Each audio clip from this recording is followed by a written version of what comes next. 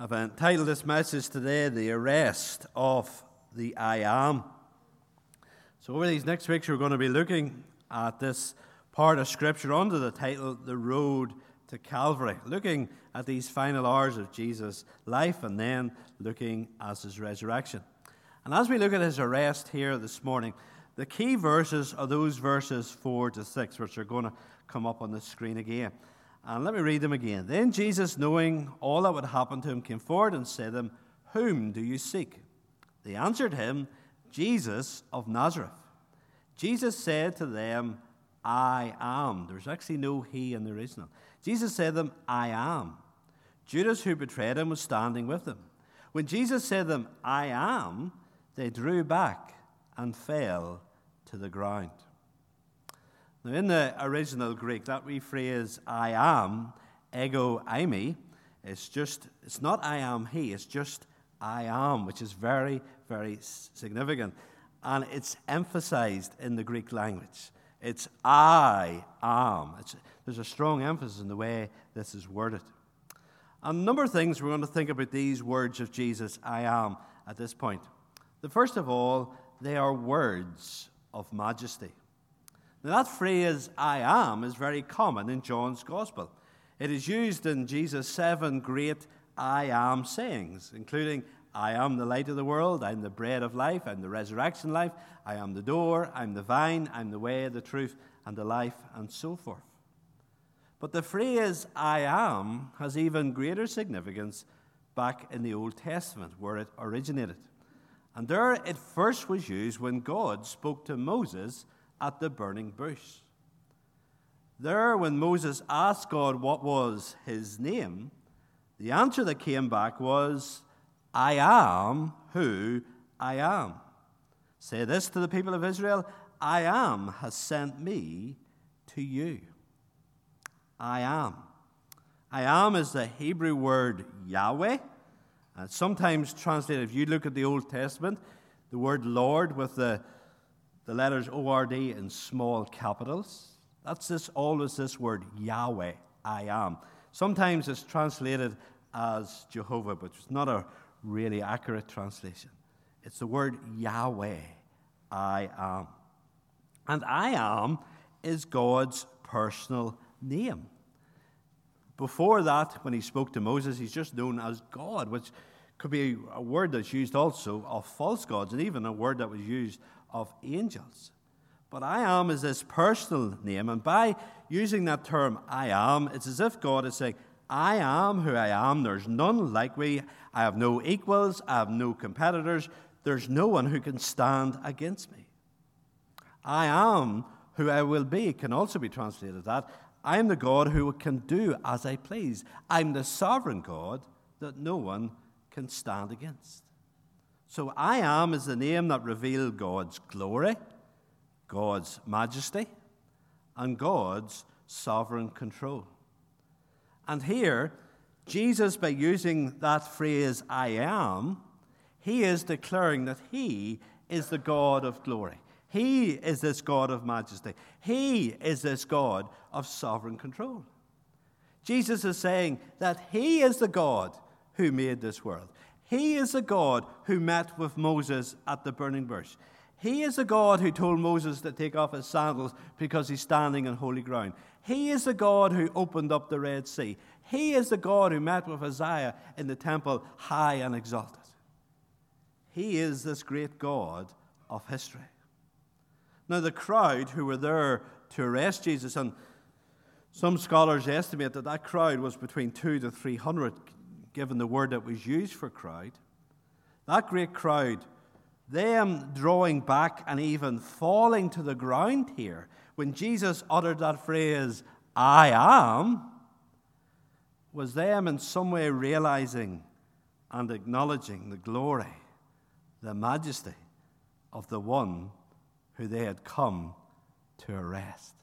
This is fascinating. This is a wee part of Scripture we could miss so easily, but it's so wonderful.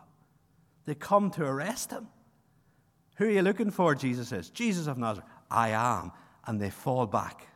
They fall away from him. Something of his majesty, his glory, is revealed in those words.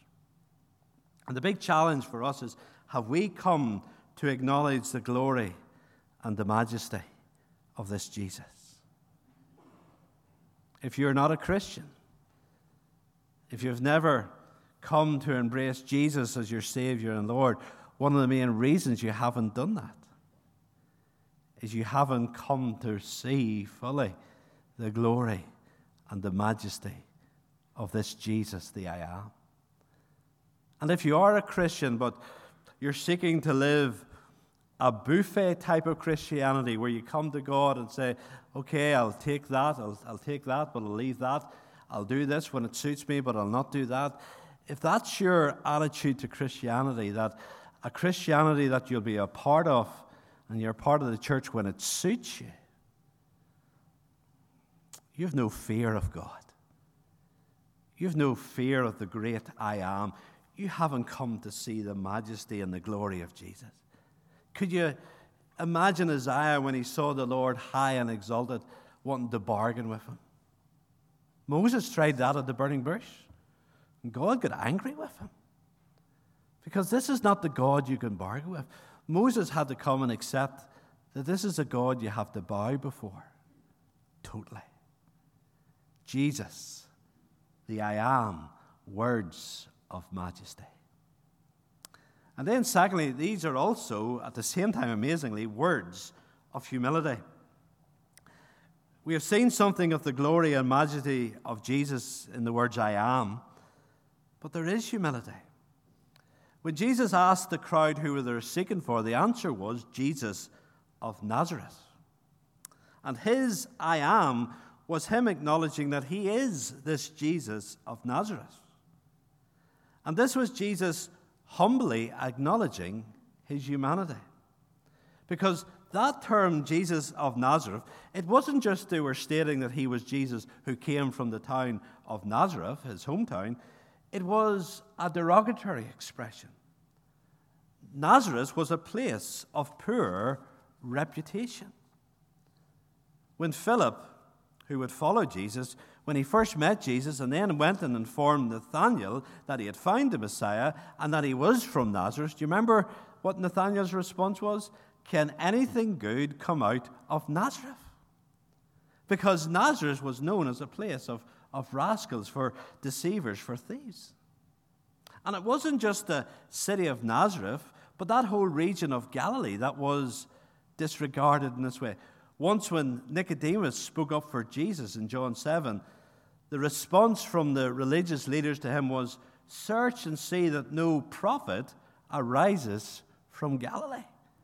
Nicodemus, he can't be from Galilee because he can't be the Messiah because no prophet comes from that part of the world. That's a part of the world that's so bad, so wicked. Nothing good comes from there. They were actually wrong because Jonah, the prophet, came from Galilee. But Nazareth and Galilee, they were bywords for second-class Jews. You've got to remember the geography of Israel. You had Jerusalem, the area of Judea in the south. And then north of it, you had Samaria, those half-Jews who were totally despised. And then above Samaria was Galilee. Greatly influenced by Greek culture, the primary language was Greek. And so to those in Judea, Galilee, they're not real Jews. They're second-class Jews at the very best. And Jesus came not only from Galilee, he came from this wicked, deceitful place called Nazareth. It's a wee bit like if you constantly refer to me as Moody from South Armagh, I wouldn't be taking that particularly in a complimentary sense, using that way. It's the same thought here.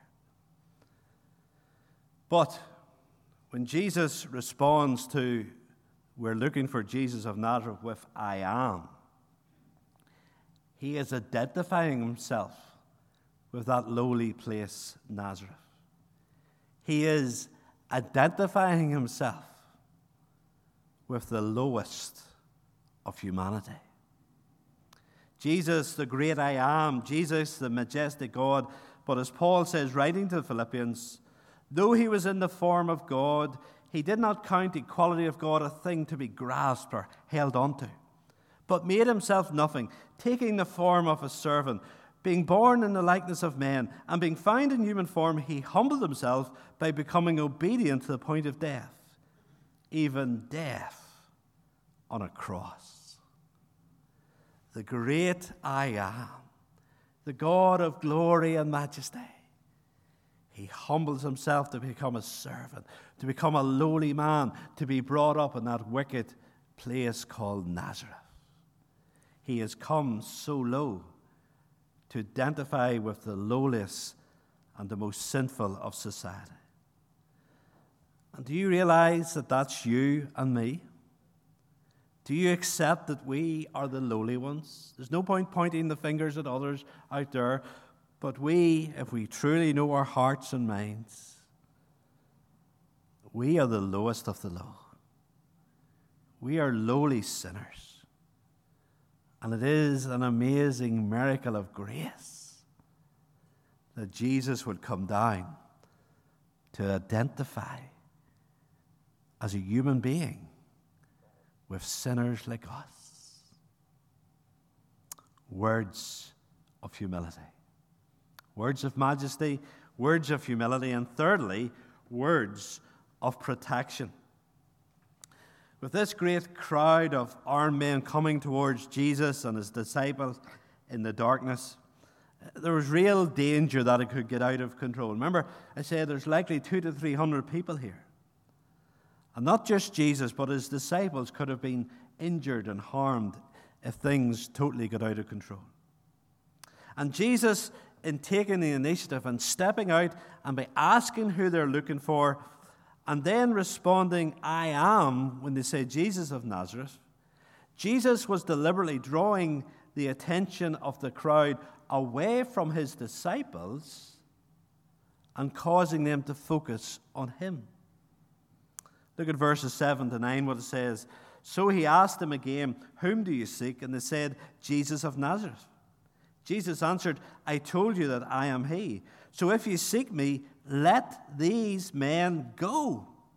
This was to fulfill the word that he had spoken, of those whom you have given me, I have lost one of them. And that phrase, of those you have given me, I have lost none of them, where does that come from? Well, if you go back into John chapter 17, Jesus' great prayer, which we're going to look at on Wednesday night, in verse 12, this is what Jesus prayed. While I was with them, that's the disciples, I kept them in your name, which you have given me. I have guarded them, and not one of them has been lost, except the son of destruction, that's Judas, that the scripture might be fulfilled. Now, Jesus, as he faced his arrest, his torture, his horrendous death on the cross, what was his great concern here for? It was for his disciples, that they would be protected. So by saying, I am, those are words of protection, he's drawing the focus on himself. All that Jesus was doing was out of love and sacrifice to rescue others. That's what Jesus is all about. I love that wee incident in the Lord of the Rings, in the Fellowship of the Ring. There's a bit towards the end of that film where the orcs, or those very evil creatures, had come to get Frodo. And Frodo is hiding behind a tree, and he's going to run away.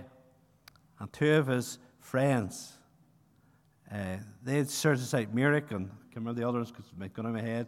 They then says, they knew what he's doing, so they decide that they would draw the attention of these creatures onto them. And so they jump from behind the tree, they shout and yell, and they're really delighted. It's working, because all these creatures are coming in to realize they're about to be caught and that they have to scarper right quickly.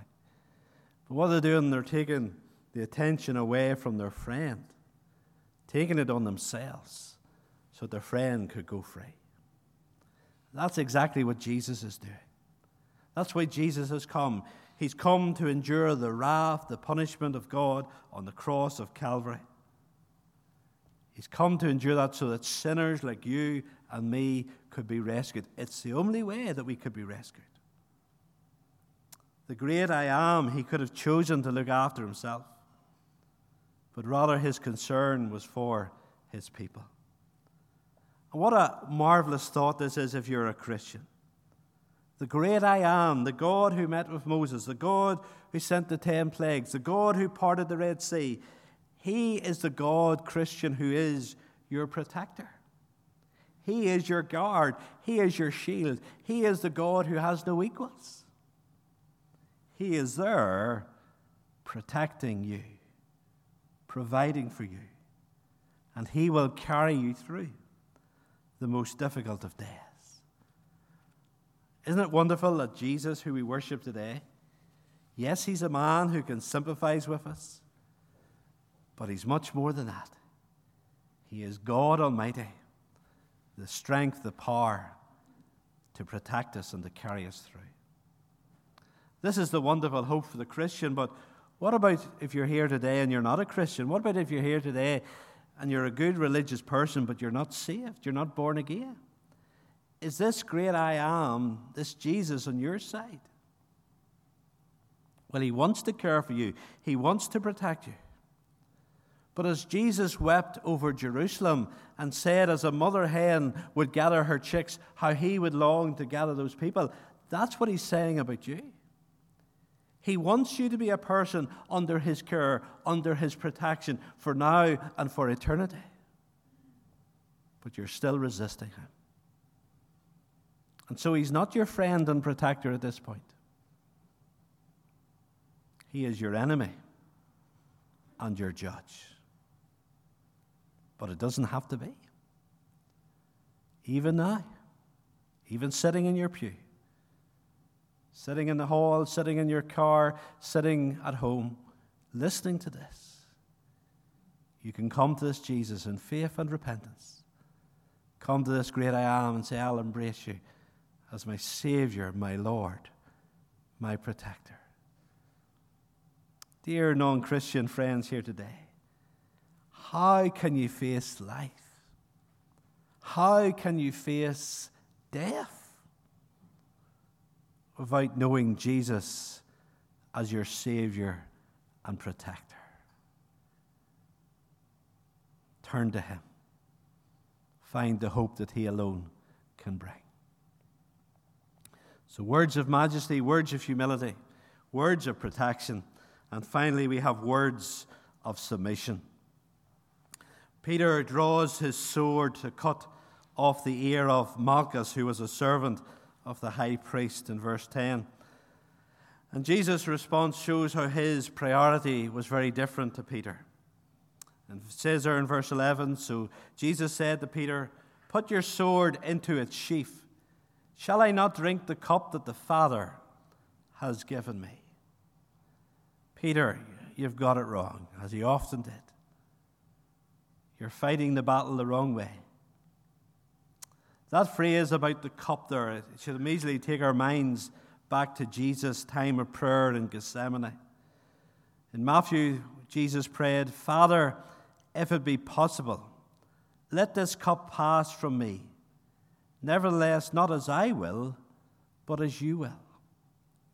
That's at the beginning of his prayer time. He's saying, Father, take this cup away from me. If there's another way, let it be done. If I don't have to drink this cup to save my people, let me not drink the cup. But if you go on in Matthew's Gospel, this is what we then read later on. Jesus, in his praying, he moved on to pray, my Father, if this cannot pass unless I drink it, your will be done. Now he has accepted that he has to take the cup, and he's now praying for grace to drink that cup of God's wrath at Calvary down to the very last drop. And in Jesus' words there's an acceptance of the Father's will. There's an acceptance of the Father's ways. Peter was seeking to advance the kingdom of God by physical force. Jesus is seeking to advance the kingdom of God through sacrifice and his death on the cross. And in a sense, those two roads are always there for believers and for the church to take. Will we take the path of force to advance the kingdom based on human effort, based on what we do? Or will we take the path of grace, based on Jesus, on his death, on his sacrifice on the cross, as the way that the kingdom is advanced? There's always the temptation of the church to seek to do the right thing, but to do the right thing the wrong way. Paul says this, writing to the Corinthians, "For Jews demand signs and Greeks seek wisdom. But we preach Christ crucified, a stumbling block to Jews and folly to Gentiles, but to those who are called, both Jews and Gentiles, Christ, the power of God and the wisdom of God." In his day, preaching the message of Jesus wasn't popular. The Jews, they wanted signs, they wanted miracles to take place. That's what they said. Give us miracles and we'll trust in your Jesus. The Greeks, they said, give us wisdom, give us your very fine intellect, give us very clever talk. What's Paul's response to those who wanted miracles, to those who wanted the philosophy of the Greeks? His response was, we preach the simple message of Christ crucified. And look what he goes on and says there. A stumbling block to Jews, they don't like it. Folly to the Gentiles, they see it as foolishness. But to those who are called, both Jews and Greeks, Christ, the power of God and the wisdom of God. As he preached that simple message of Christ crucified, the power of Christ, the power of God, the wisdom of God entered people's hearts and lives and transformed them by saving grace. You see, there's always a temptation for us as a church to change what we do in our core work. Now, we've been speaking in previous weeks about the need for change, and there are ways that we do change. But there are certain things that we never change. And the primary way that we see the gospel advance, the primary way that we see people won for salvation, it doesn't change. It's by preaching the Word of God. It's preaching the message of Christ crucified. It's almost 2,000 years since Paul said those words. But dear Christian, for those of you who are at school, primary school or secondary school, what do your friends need? They need to hear about Christ crucified. Young people at university, young people just into employment, what do those people around you need to hear? Christ crucified. For the rest of us, in our workplace, in our families, in our social gatherings, what do those people around us need to hear? Christ crucified. And if they will not come in here to hear it, we have to go out there and share it. These are the words of submission. Jesus is going to advance the kingdom, not with a sword. Jesus was going to advance the kingdom by dying on the cross of Calvary. And as we share the message of who Jesus is, why he died, and what he achieved through his death, the kingdom advances today. And we need to be those who are like Jesus, who Jesus trusted fully in his Father. That's why he submitted to his Father. That is why he drank the cup of suffering, the cup of wrath. He trusted his Father fully. And we will follow the ways of God. We will follow the methods of God when we trust God and trust this Jesus. And as we share this message of Christ, and as we pray for this message as is shared, Christ breaks into the hearts of sinners. That's what we want to happen to our anchor boys, our explorers, right up to those in our company sections. That's what we want to happen to our children in our Sunday school, our Bible class, our youth fellowship. That's what we want to happen in all of our organizations among adults. We want the power of Christ, the power of salvation, the power of the cross to transform them.